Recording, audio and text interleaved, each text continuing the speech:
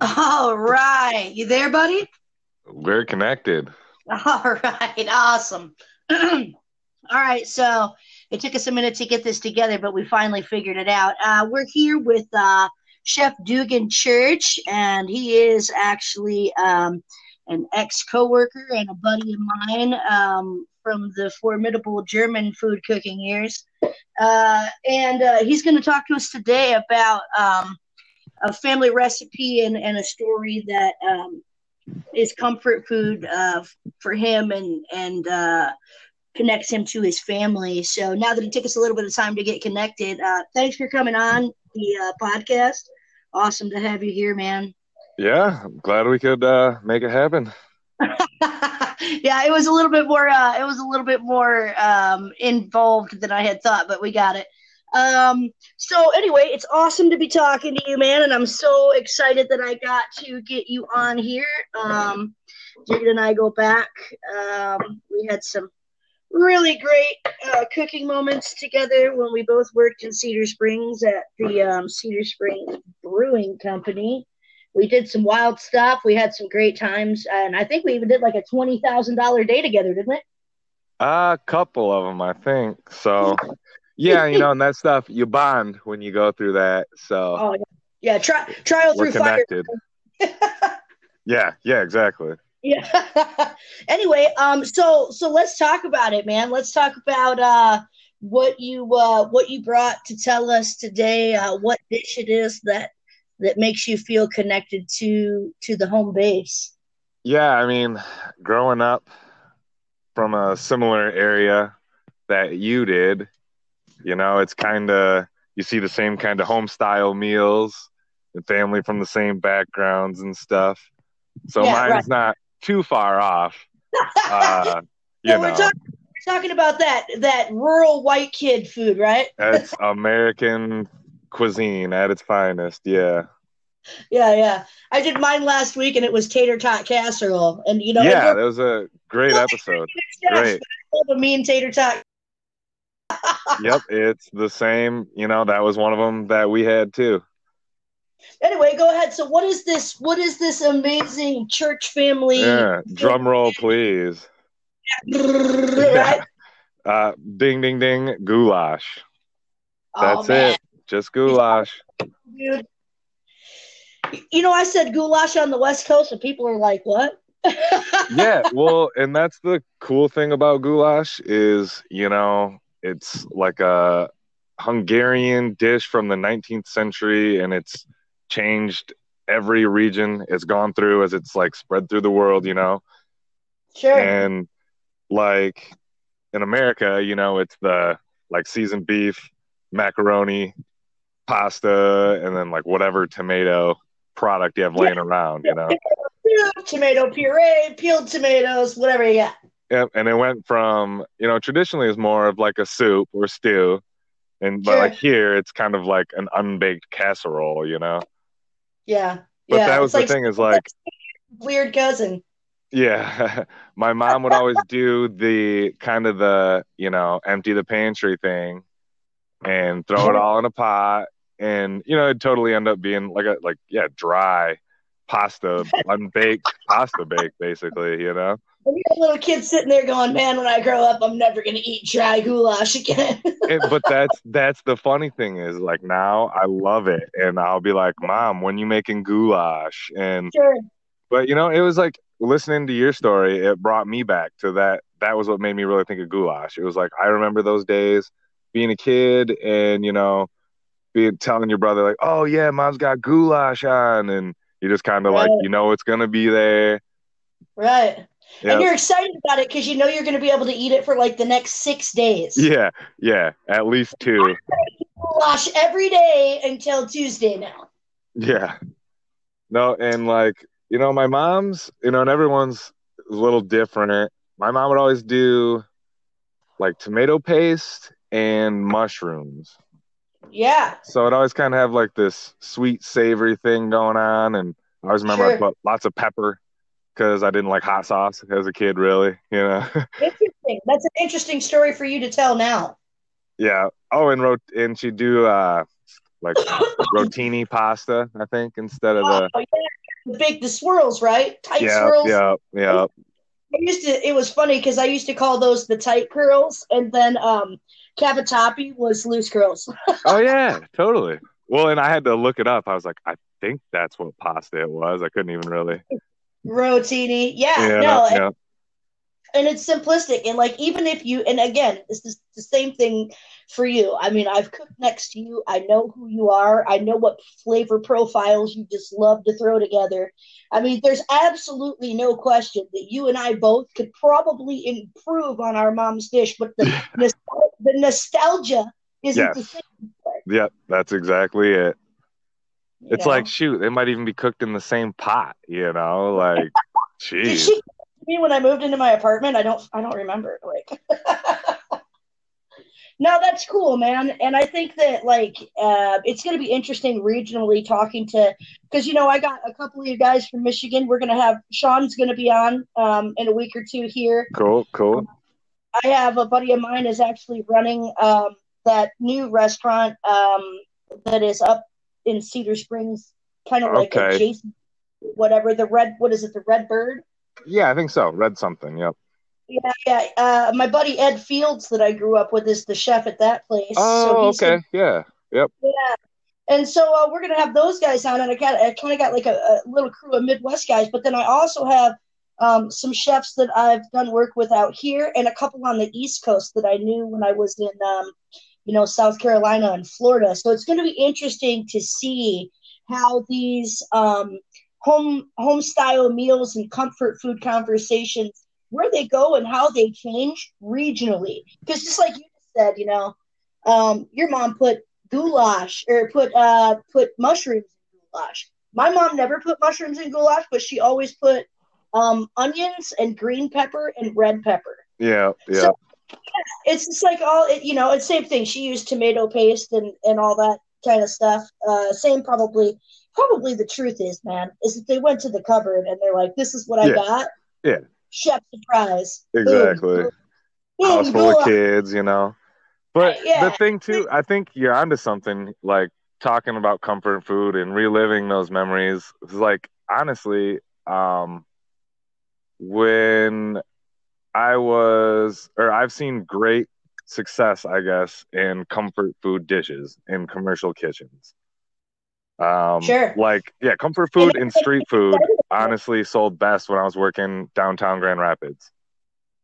sure. So, I mean, it's weird. You put on a meatloaf and you sell out, and then you put your heart and soul into some, you know, creative dish that took you how long to take, and you sell too. It's got a beurre blanc. It's And yeah, yeah. shoot for the moon and you sell too. So, but I mean, Right. that it And we've goes to seen that, show. right? We've seen that.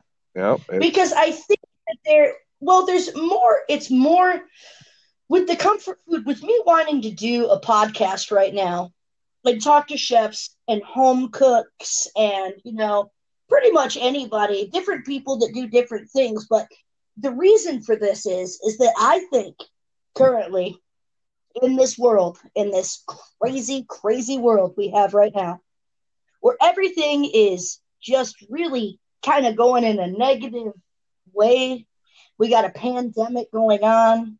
People are cutting off aunts, uncles, cousins, over political things. Yeah. I think that doing a podcast about goulash Yeah. and tater tot casserole really breaks us back down to a very human place, because one of the places where we can drop that guard and not care about who you're voting for and just hug people and feel great is when we're around our friends and family and we're making those dishes that everybody gets excited about. I don't know what it is about food, but it's a healer. No, it's just as you were saying that, it took me to that. How does that go? Like, family comes together. You come to the dinner table like every night Sure. as a family. Like, that's your time with each other, to connect and regroup. And everybody has busy lives and busy day.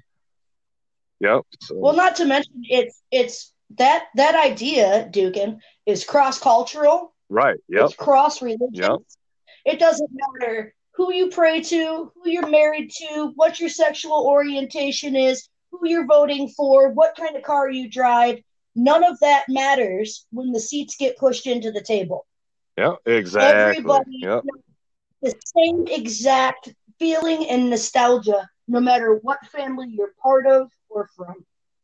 And it's funny too, is I have memories of, I was lucky. I had a couple of really close friends growing up, and you get to eat dinner with their families, and Yeah, I mean, same. and I have some great experiences from that, and you get to learn cuisine, but it's the connection with your neighbor, your family, your friends. I think that it's a lost art, and I think that as chefs, we understand this. And you're not just a chef either; you're also a musician, so you understand art on a few different levels.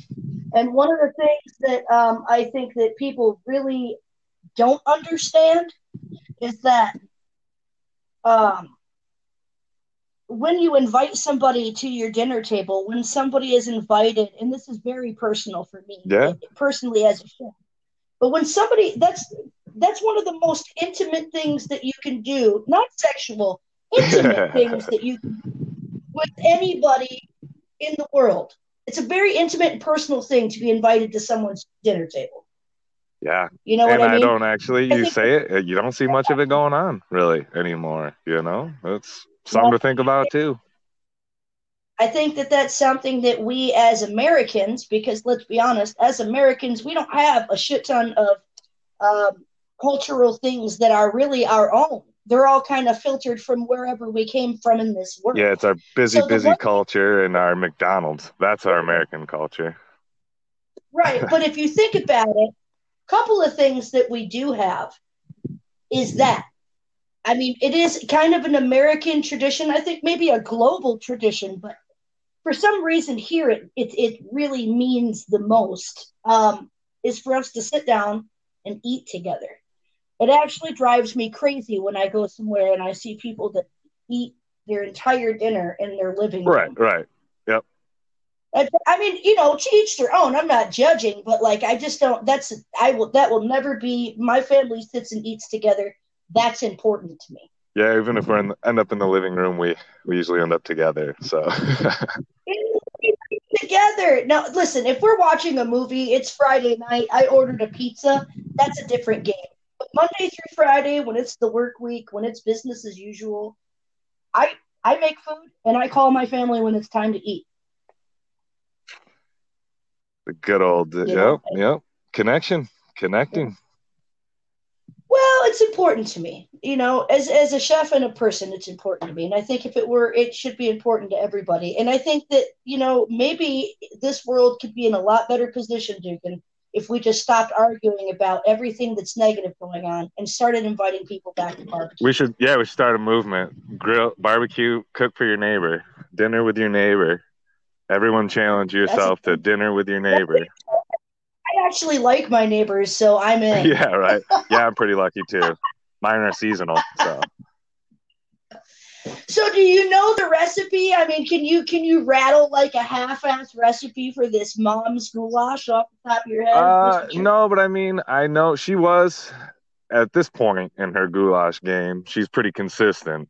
So like it will have the mushrooms and like the onion, sometimes pepper. But yeah, like the rotini pasta, that seems to be like her signature, her secret.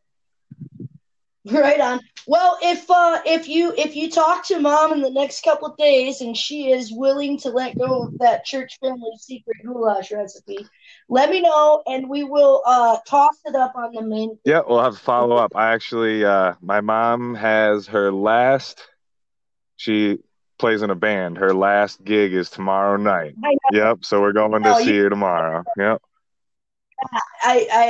you come from this kind of amazing musically talented family, and for those people out there that are actually listening, I actually have followers on this podcast, so that's I pretty told cool. you But it was a great idea. I'm excited to see where it goes. This is gonna be cool.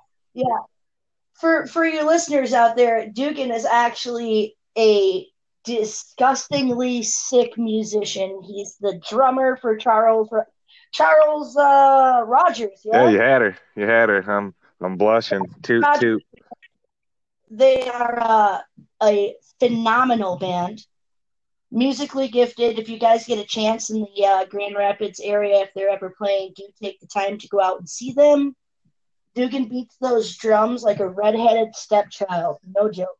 No joke. Uh, no joke. His mother is a musical genius. He grew up. This guy can play the piano, drums, the guitar, you name it. He's kind of the man. But it has been super awesome to talk to you, bro. And I'm so glad that we were able to get through on the connection. Yeah. And I'd like to have you moving on down the road in a few episodes here. I'd love to have you back on and do a recap and find out what Dugan's doing now and what's next for Chef Church. Yep. I'm sure the stories and material will all grow and feed in. I'm excited. This should be a cool project. Keep me posted. Well, thanks for coming on. Yeah, absolutely. It's good to talk to you, brother, and I will get a hold of you soon. Thanks for coming on. Yep. I'll be in touch. All right. Bye-bye. See ya.